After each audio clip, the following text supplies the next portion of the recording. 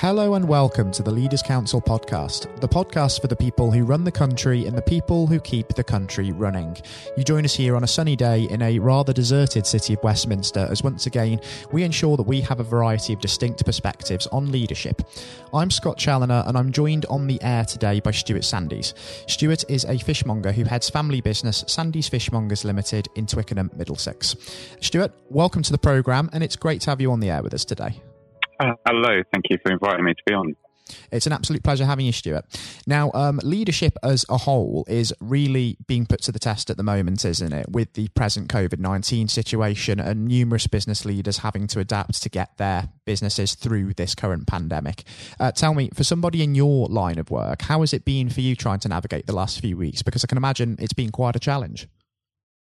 It's definitely been one of the most interesting few months. I can just say that. You've had to dig deep and find, on all your experience because as a bit when you've been doing your business, and I've been on my own now for 15 years. Before that, we were a family business. And my dad and my mum retired, but everything that you've learned, you've had to draw on, and when you're in the food industry like we are, it wasn't. For me, it wasn't even an option that you closed or you restricted. You just basically had a duty to your clients and your customers and the public to stay open and provide them with the food. So you just had two things that you had to focus on was one, ascertaining what food you could get and keeping supply chain going and adapting that, and two, probably more important, as important, is keeping your staff feeling safe and motivated that they wanted to come to work that day and do the same job. So that was the two main facets that you had to focus on.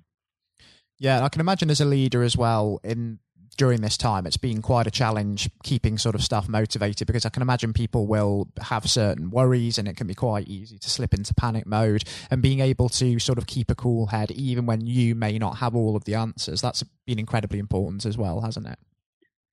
Yeah, I'm very much a hands-on person anyway, so I think it's important that it did help because I'm on the coalface each day as it is, and it's me who is there with them. It would be harder if you're just some person in an office just demanding that the shop's going to stay open and then just trying to make it happen, and just in telling the people it's the fact that I'm on there with them and you're part of it and you're doing the job with them, and you're trying to lead them.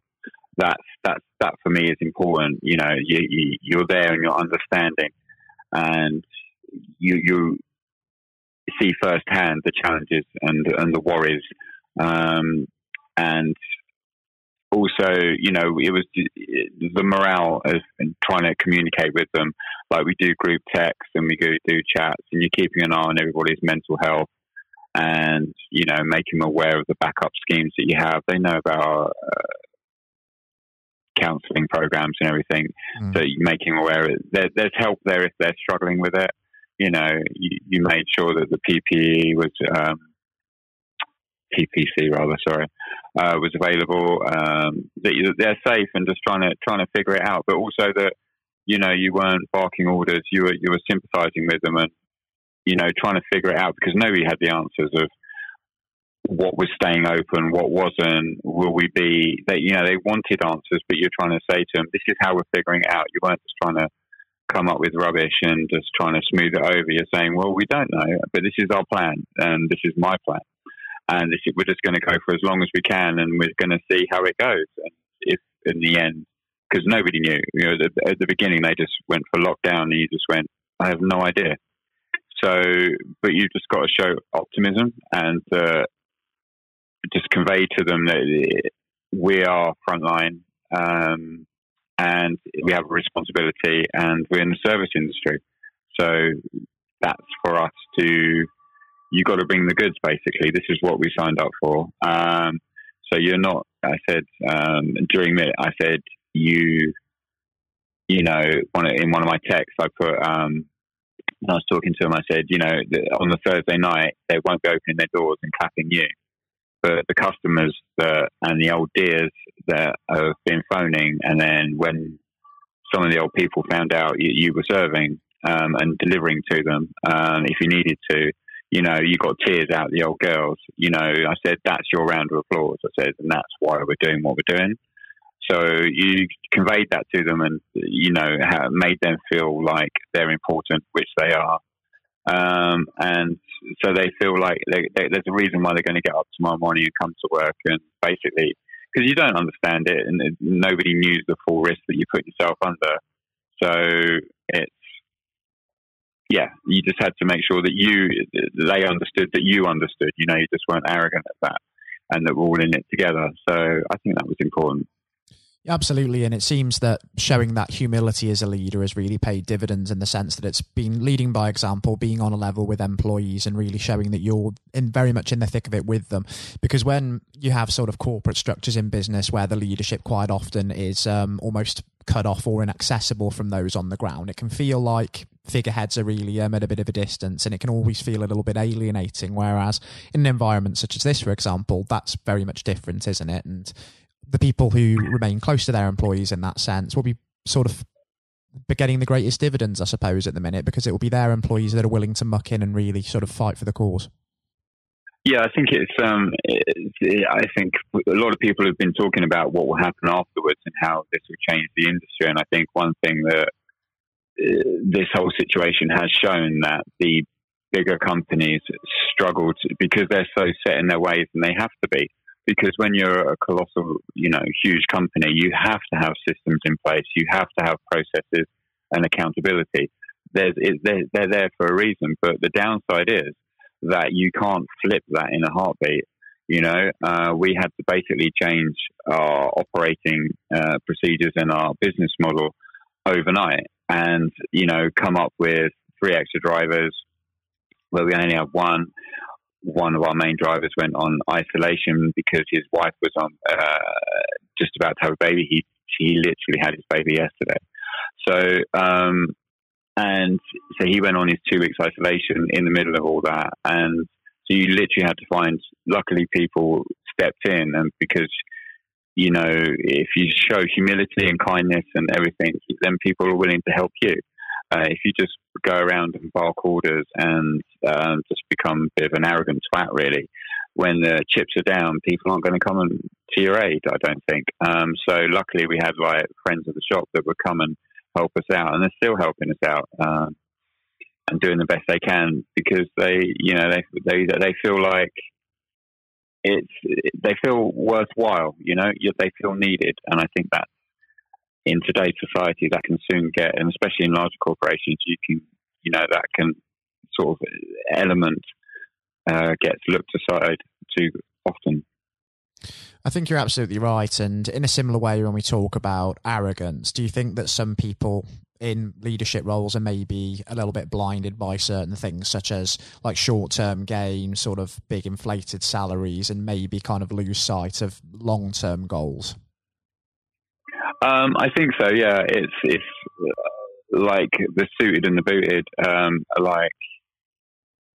It's for the here and the now, and not everybody in big businesses is like that. But it's because they're driven by the shareholders or even the initial gains, and they have their accountability is different. They forget the grassroots of why we're doing this. And for us, it's like the respect of your clientele and your customers is more important. So if we got an order wrong, or we did something wrong, or something wasn't right, that affected us. Not that you're worried about losing that customer, it's the fact that you need to get up tomorrow and try harder, because my biggest part is that I'm a perfectionist. So that affects you. If that doesn't affect you, that you've done something wrong, and that you don't want to improve on that tomorrow, then why are you in that job? So you need to have that passion and that need to be better than you were yesterday. And if you haven't got that, then you're not going to go anywhere. You may climb the ladder through different, but as a person, you're not going to go anywhere. Which is, self-development is as more important than business development, I think. Yeah. I can certainly see where you're coming from that point of view, Stuart, because I think certain things, you can learn certain skills within certain professions, but I think a certain determination and a willingness to succeed does need to come from within, essentially. And what I also think is quite important to consider as well is that during this time, we've heard a lot of stories about how people have really sort of brought the best out in themselves. And you hear that said about times of adversity, don't you? It brings out the best in people. You really sort of see who stands up and is counted when the chips are down. And I think as a leader and even as an employee, having that experience of being thrown out of your comfort zone and having to sort of push the boundaries, that's hugely important for improvement as well, isn't it? Yeah, definitely. I mean, people have been coming in and they're like going, "Oh God, you're really, really busy," and you're like, "It's great," and you're like going, "Yeah," but there's also your other follow. Like we lost our trade clients like overnight, like obviously suspended, and you saw them in a bad situation and struggling and going, "How the hell am I going to get through the next few months?" So, and you can't plan on it. You're reacting to a situation. You haven't built your company up to be at this level of business. But what you have done over the years is that you've built your company so that it can handle it. Do you know what I mean? It's like building a building that is, hopefully that earthquake never happens. But if you build it so it can withstand an earthquake, it's going to be still standing at the end of that earthquake. But if you're just arrogant and you just build it and think, "Oh, the earthquake's never going to come," then it will soon crumble. So you just always try and prepare. I mean, we literally, when this happened, we were trying to expand. I mean, we were just literally in the middle of building works of trying to double and bring on our new website, our new e-commerce, brand new, and so everything had to be rushed. But we just went, no, what can we do? But we'd rather do less, more, better than trying to rush and knock out the website. The people want to talk to you. They don't want to just press a few buttons and order. The old people, especially, they want to talk to somebody on the phone if they need comfort. And it was trying to be humanity, really, and just trying to figure out how to get it done. So, yeah. And I think it highlights the importance of proactivity there as well as reactivity, being able to plan for certain eventualities, even though, of course, there is a lot of uncertainty at the moment. That's massive because you need to, of course, be ready in the long term for things that may change. And then you can also balance that out with the reactivity side of when there are changing circumstances. If you've got plans in place, you can then make much more measured and effective decisions, can't you? It was, I mean, it's, I don't think anybody could ever plan for this. And obviously in the future, this will be on everybody's radar, insurance premiums, cover for events, everything like that, staff wise, this can happen now. So people going forward will be, what happens if this happens again, or, we have a second spike or whatever. So I think it will make more people nervous. I think, like you say, people, it's shown, I think a lot of people, it might bring us back down to earth a lot. I think hopefully a lot of people are just living life on the edge, and which is not a bad thing. It keeps you fresh. But I think a lot of people are like, oh no, it's not a perfect world, and we just can't be going on at 100 miles an hour. And I think it's been good for a lot of people to pull back and reflect on lives, on relationships, families, business, where they're going, how fragile life is really. And I think so. Although the economy will recover and people will go, but I think a lot of people have taken things that are taken for granted, I think, are very much more focused on now. And I think we can only come out of this to be better people. And if you don't come out of it being a better person, then, I don't think there was much help for you anyway. So. Exactly, and if we do think about the future again, Stuart, before we do wrap things up on today's programme, do give me an idea of what you imagine the next 12 months will hold for yourself and for the business, and what you hope to achieve in that time as well, not just in navigating the current situation, but also in emerging from the other side of the pandemic as well. Well, I mean, you can't plan on the current business level that you've been doing over the past few weeks. Again, you have to acknowledge that it's reactionary.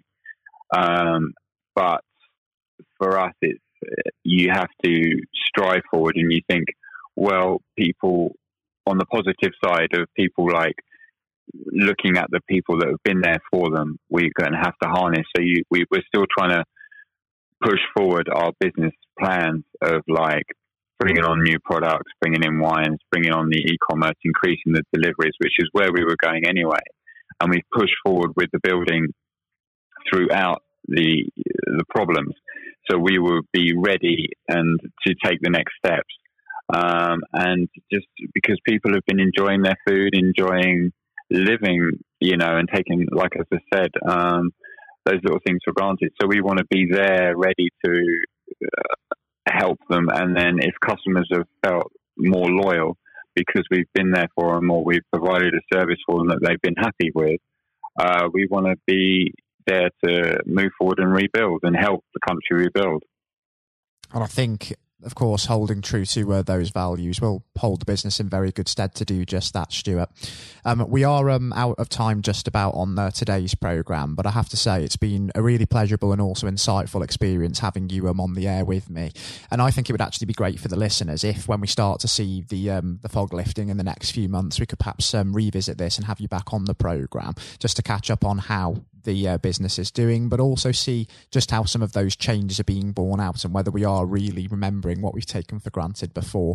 But for now, I've got to say thanks ever so much for taking the time to come on the air and speak with me today. It's been brilliant. Thank you for having me. It's been a pleasure. It's been wonderful, Stuart. Thank you so much. That was Stuart Sandys. Coming up next on the programme today, I'll be handing over to Jonathan White for his exclusive interview with Sir Andrew Strauss. Sir Andrew is the Director of Cricket for the England and Wales Cricket Board, and as a player, Andrew is one of the only 3 England captains, I should say, to win the Ashes both home and away. He's also the England captain with the highest amount of Test victories in history. I hope you enjoy listening just as much as Jonathan enjoyed speaking with Sir Andrew Strauss, and that's coming up next. Hello and welcome. I'm Jonathan White, and today we're joined by Sir Andrew Strauss, former captain of the England cricket team and former director of cricket at the ECB. Sir Andrew, thank you very much for joining us today. Real pleasure to be here. Thank you. The pleasure is all of ours. And you've had a distinguished career, as I said, both on and off the pitch in English cricket, recognised not least with your knighthood for services to sport just last year. So congratulations on that. Yeah, thank you. Now, there have been ups and downs in the career, like any career, including public and private disagreements with certain individuals. And on that front, I think what everybody wants to know, have you finally forgiven Marcus Trescothick for giving you that stupid Lord Brocket nickname? Well, my recollection was that it wasn't Marcus Trescothick who gave me that nickname. It was actually Mark Butcher. He's to blame. I think there were a lot of people. It was the senior England teams at that time who wanted to sort of put me in my place and make sure that I didn't get above my station. So thankfully it didn't particularly stick other than within those group of players. And you really did try and get on their nerves by getting above your station because, of course, in your first outing, you went on to score 112. Now, am I right in saying this, perhaps, that you only got there because Michael Vaughan did himself an injury? Well, that was the reason I got on the pitch in the first place. Yeah, absolutely. I mean, it's often sort of misunderstood or misjudged the role that luck plays in an international career or sporting career, full stop. And, I was waiting patiently in the wings for an opportunity, and it didn't really seem like an opportunity was going to come along. And then, I've only got injured in the nets, and there was my chance, and I had to kind of grab it with both hands if I could. And you certainly did. What was it like then to see your name being put up on the Lord's Honour Board after your first appearance? Yeah, look, I'd just been transported to a completely different world almost. I was a Middlesex player. I was captain of Middlesex. All my focus was on helping Middlesex sort of win the championship and whatever. And then a week later, I've scored a Test century, which is something I'd always dreamed out, literally all my life. And then the thought of doing it at Lord's in your first Test match. I mean, it was literally the dream. So, and then suddenly I started thinking, wow, hold on, potentially I've got a whole England career ahead of me and everything that entails. So it was a real shock to the system. But I suppose what I was grateful for was that I was relatively old, is probably not the right way of putting it, but I was 27 years of age. I was pretty comfortable with my own game. And I was also, I think, mature enough to understand that this was a great opportunity for me, but not to get carried away with it, which is unfortunately what happens with a lot of younger players. Without a doubt. And I think in those early years of your career, it's so important, I think you'd agree, especially when you're learning from other more experienced people, and this can be true of any field, whether it's sports or politics or business, to have somebody there that you can rely on or look up to for guidance. In those early days, was there somebody that you could say to this day that, thank goodness they were there for you? Well, I think in preparing me for international cricket, Justin Langer was a massive source of advice for me. So he was captain of Middlesex a couple of years beforehand and really helped me understand what I needed to do to get there. But then I think on the day-to-day basis, my wife Ruth played a huge role, just in terms of, because I think there is that real danger that you get carried away with it and you think international sport in that goldfish bowl that, you're more important than you were previously, or that whole world is the real world. And obviously all we know is that the real world, nothing's changed other than other people's perception of you. And you need that grounding. And again, that can be true of so many different areas of life.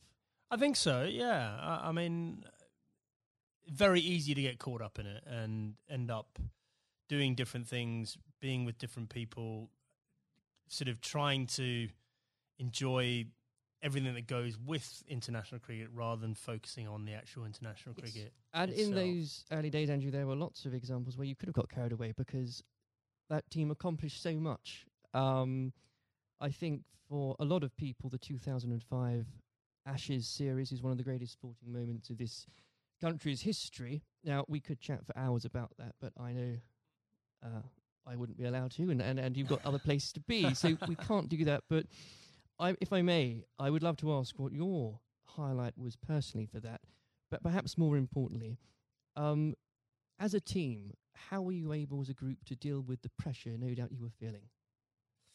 Yeah, well, the pressure is like nothing else that I experienced before or after, because, I think it's easy to forget how much of a holy grail the Ashes was back then. We hadn't won it for so long, and it seemed like we'd come up against these invincible Australian teams year after year. So, the closer we got to it, the harder it became. I remember Ashley Giles walking into the dressing room for I think it was in the final day of the series, and I looked at him and he looked absolutely terrible, like just white of a sheet, grey.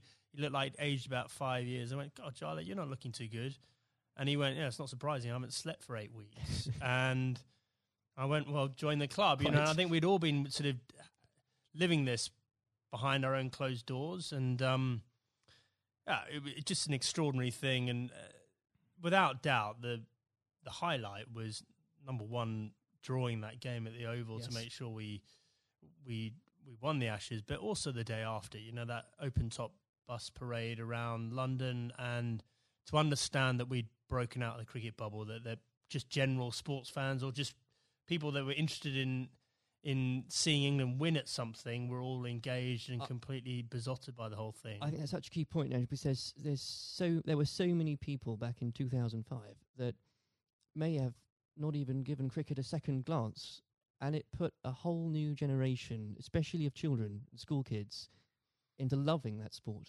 And so beyond the actual competition itself, what a fantastic thing to be able to say was accomplished for absolutely. Everything you say there is absolutely right. Like we just sort of opened the doors of cricket to a whole new generation. But probably more importantly, it was the one and only time in my life that I got papped outside a nightclub that night when we were celebrating. I felt like I'd really arrived as a celebrity. Yes. It only happened for that one night, unfortunately.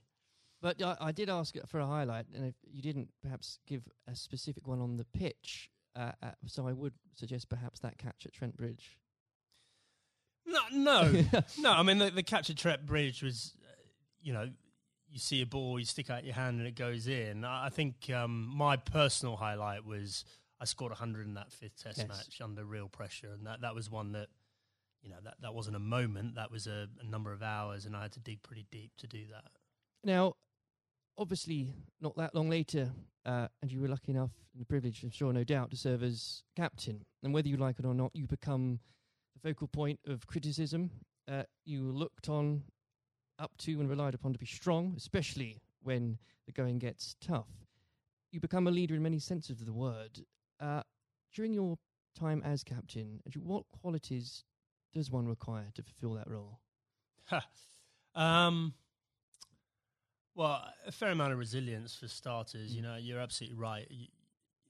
I remember when I got the role, it did feel like the biggest sort of poison chalice of all time, and that sort of a litany of England captains had sort of been churned up by the job prior to me taking over. So there was that sort of realization this is going to be a tough thing to do, and you're going to have to dig pretty deep.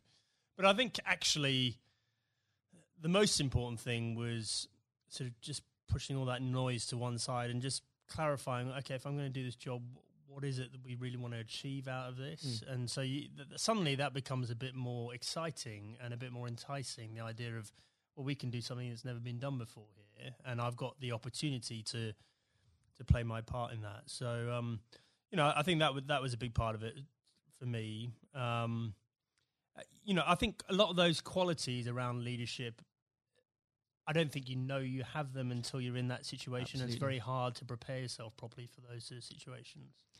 And when managing a team, you're required to manage, of course, what some people could call big personalities. Others could use different, shorter words. How poisonous can it be, when players, and indeed, and this applies again to so many different areas of life, when individuals think they are perhaps more important than a team? Well, I think probably worth broadening out that a bit. I think there are all sorts of different people that you have to sort of contend with in a team environment, and the job of the leadership or the management is to try and sort of gel them all together and get them bought into what you're trying to do and whatever. So, there are some people that are a bit more self-absorbed. There's some people that are slightly more maverick in the way they view the world. There's some people that are very quiet. There's some people that are, perhaps very worried about what might go wrong.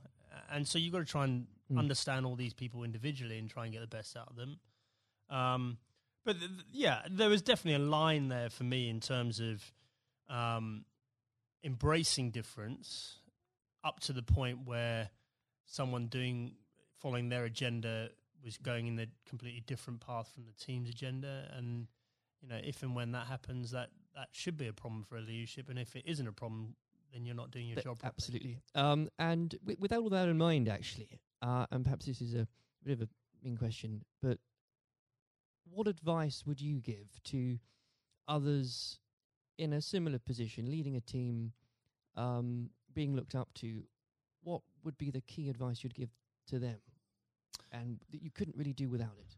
Just generally about leading a team? I think so, yes. Okay, number one thing about leadership, I'm absolutely certain about this, is that the people you're leading need to know that you care about them.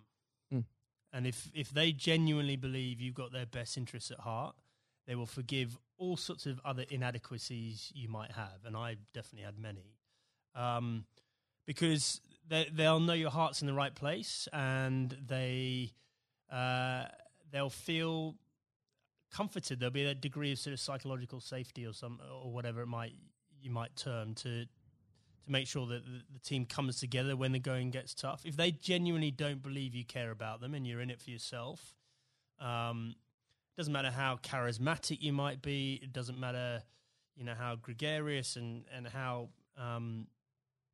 impressive you might be as a person, they will be wary of you and they will start looking after their own interests very quickly.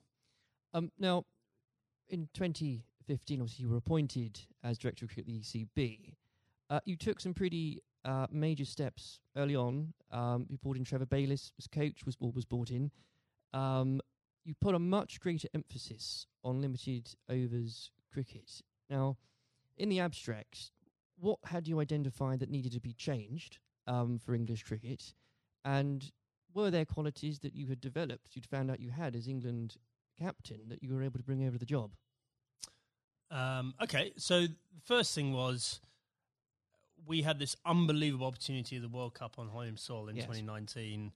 I was sick and tired of watching us make the same mistakes in World Cups, and this includes my time as captain. We just kept it on sleepwalking our way into it and pretending everything would be all right on the night, and it never was. And so I definitely made it our priority to win that 2019 World Cup. I thought that was more important than anything else that was going to be taking place in my tenure. And I knew in order to do that, we had to completely shift our perception of white ball cricket. Quite a radical shift from what we were coming from. Yeah, but the rest of the game had moved on. And the rest of the game had understood that white ball cricket was playing an increasingly important role in both financially, but also in terms of players' focus and interest. Yes. And we had to move. In fact, we didn't have to move at times. We need to get ahead of the time. So, we had to completely shift both our philosophy, but also the way we played in order to do that. And I was very lucky having both Trevor Bayliss and Owen Morgan, who were prepared to sort of role model that and lead that through. And the second part of your question around what had the England captaincy sort of done to prepare me for the role, I think I was comfortable leading. I knew the environment. I knew what I was getting myself into. And in the early days, I could leverage some of the relationships that I had with the players. But actually, I found it a very different challenge because you are so far removed from what's going on the ground. Right. And so, you're relying on other people to have to buy into what you want to happen and then do it themselves. And often, in different time zones in different parts of the world. So that was a very new experience for me. Well, I think the strategy paid off, and I don't know about you, but when watching that World Cup final, again, as so many people did in this country, it's once again inspired another generation of especially school kids who, again, might not have given cricket a second look, who have now become avid cricket fans. I know of some, and what a wonderful thing that must be. Yeah, it was an incredible day, wasn't it? I mean, I think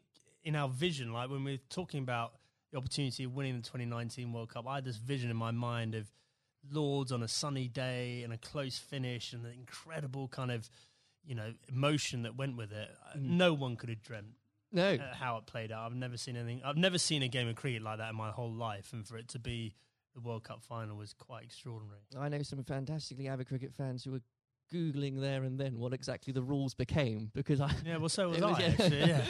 Absolutely.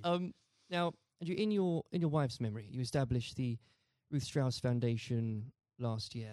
In doing so, whether you'd admit it or not, yourself and the foundation has become an inspiration to thousands, husbands and wives, mothers and fathers, sons and daughters. Please do take some time, if you wouldn't mind, Andrew, to explain to the listeners the work the foundation does and what it's been like to lead a project like that.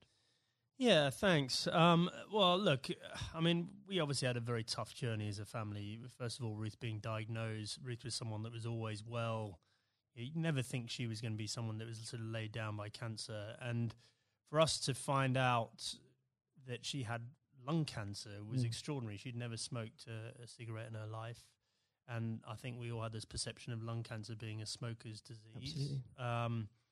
And so just having gone through the experience and obviously some very low times and us coming to terms with the fact that Ruth had stage 4 cancer and she was going to die, we learnt a lot in that process. And thankfully we had time for me to speak to Ruth before she died about legacy and what we could do to make something positive come out of this experience we'd all been through. So after she died in December 2018, I came back and launched a foundation with 2 focuses. Number one, to fund research into these rare forms of lung cancer. These are the non-smoking lung cancers. 5,000 to 7,000 people each year in this country are diagnosed with these. No one knows why they're getting them, but they're on the increase, and it's young women that are affected more than men. Extraordinary numbers. Yeah, I mean, in the list of top 10 cancers, it's number 8. Rare forms of lung cancer, number 8. So it's not really rare. It's probably a misnomer, but it's, we're really lacking in funding and understanding. And then the second element, and probably this is in some ways more pressing, is to help cancer, anyone who's got cancer who has an incurable diagnosis, to help them and their families prepare themselves for death. And so in order to do that, we need to be able to find ways of them having open conversations with each other, because if you do this well, it should help the bereavement afterwards if you're well prepared for it. It's not something people like to do. I was very lucky that Ruth wanted to do it. But also we have to have that debate about the taboo of death and, effectively how uncomfortable we are talking about it, and certainly how bad we are preparing for it. If you think for a moment about antenatal classes before you have your baby, like how we're preparing you for how your life's going to change, and we do nothing around death, even though we're all going to experience it in one way, shape or form. And,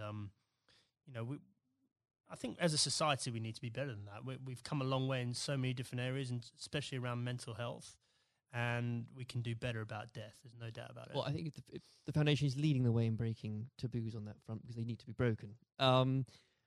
I know the foundation is going out some events later this year, so if you could tell us about some of those, that would be... Yeah, so we've got a couple of big ones coming up. So the Westminster Mile, which is a very inclusive, if you're think about a marathon, but just think about just doing a mile of a marathon rather than 26. Sounds ideal. So we've got grandparents, we've got little kids, we've got people pushing prams, so that we're going to get as many people as possible to play their part in that and raise some funds. We've got the Red for Ruth Day at Lord's again, so that was an incredible day for us last year. Whether you were there or not, especially if you were there, I mean to say, but whether it was the photos in the papers the next day, what an I think it was the 15th of April, wasn't it? What an extraordinary day, and what an overwhelming day that must have been for you. Yeah, absolutely. Well, I mean, an Ashes Test match is a big day anyway, yes. And then for us to have that extra element of the Red for Ruth Day, and to see the wave of support, myself and the boys were incredibly profoundly affected by that in a good way. We felt so much love and support there. And then the foundation is directly benefited hugely by the funds raised. And we want to take it up a gear this year and make it more of a community thing, not just the day at Lord's. I even saw some of the stuffiest members of the MCC, Andrew, wearing red. So what an extraordinary thing. Yeah, well, a lot of them wear red trousers anyway, I think. But absolutely. They were right behind us. And, we really want that to be something that's embedded in the English summer, just like the McGrath Foundation Day is in Sydney in Australia. Well, it's been a complete inspiration, and I very much hope we can talk about that perhaps late in a few months as well. Absolutely. Before we go, as I'm conscious of the time, it's also an exciting year for domestic cricket, not least because of the introduction of the 100, not without its critics, Andrew, I know you're a big proponent of it. The Blast has clearly shown that the short form of the game has brought cricket to a new and growing audience, exciting games. What do you say to those that ask, why do we need the 100 as well? So the 100 is the most important step forward in domestic cricket in this country ever. And the reason for that is that increasingly, there's two things. First of all, we need to break out of the cricket bubble. So the Blast followers tend to be the same people that follow other cricket. Right. And therefore, that's a small audience and potentially a declining one over time, even though the Blast sales are increasing. We need to break out of that and try and get more general sports fans into cricket. But more importantly, just the way the tournament's set up, and it's one game a day over a 6-week period, broadcasters will pay money for that. And therefore, what we're trying to do is reduce our reliance on international cricket paying all the bills. If you think about Test cricket and some of the issues around the world, we just can't rely on that money coming in to fund the game. So we need to find another way of doing that. I just think it's going to be an incredible success. I'm so excited about it. I know there are people that are worried about it, but in 2 or 3 years' time, we're going to have our own short form tournament that will rival the Big Bash, and we'll be moving towards the IPL. And those are 2 enormous events out there, and we can have our own version of that ourselves. I can feel your enthusiasm for it. As an Essex fan, I'm still stumped as to, I think I'm going to have to choose between either supporting a team based at the Oval or a team based at Lords. And I'll get over that, but I'll have to do it. Well, surely it's got to be the Lords one, right? Of course. Yeah. Sanju, it's been an absolute pleasure discussing that and everything else with you today. Thank you very much. Cheers. This has been the Leaders Council podcast. Thank you for celebrating excellence in leadership with us. I've been your host, Scott Challoner. Until next time, goodbye. Thank you for listening to our podcast. The views expressed within the podcast do not reflect the views of the Leaders Council of Great Britain and Northern Ireland, its parent company or subsidiaries, members of staff, or other guests of any other person therein associated.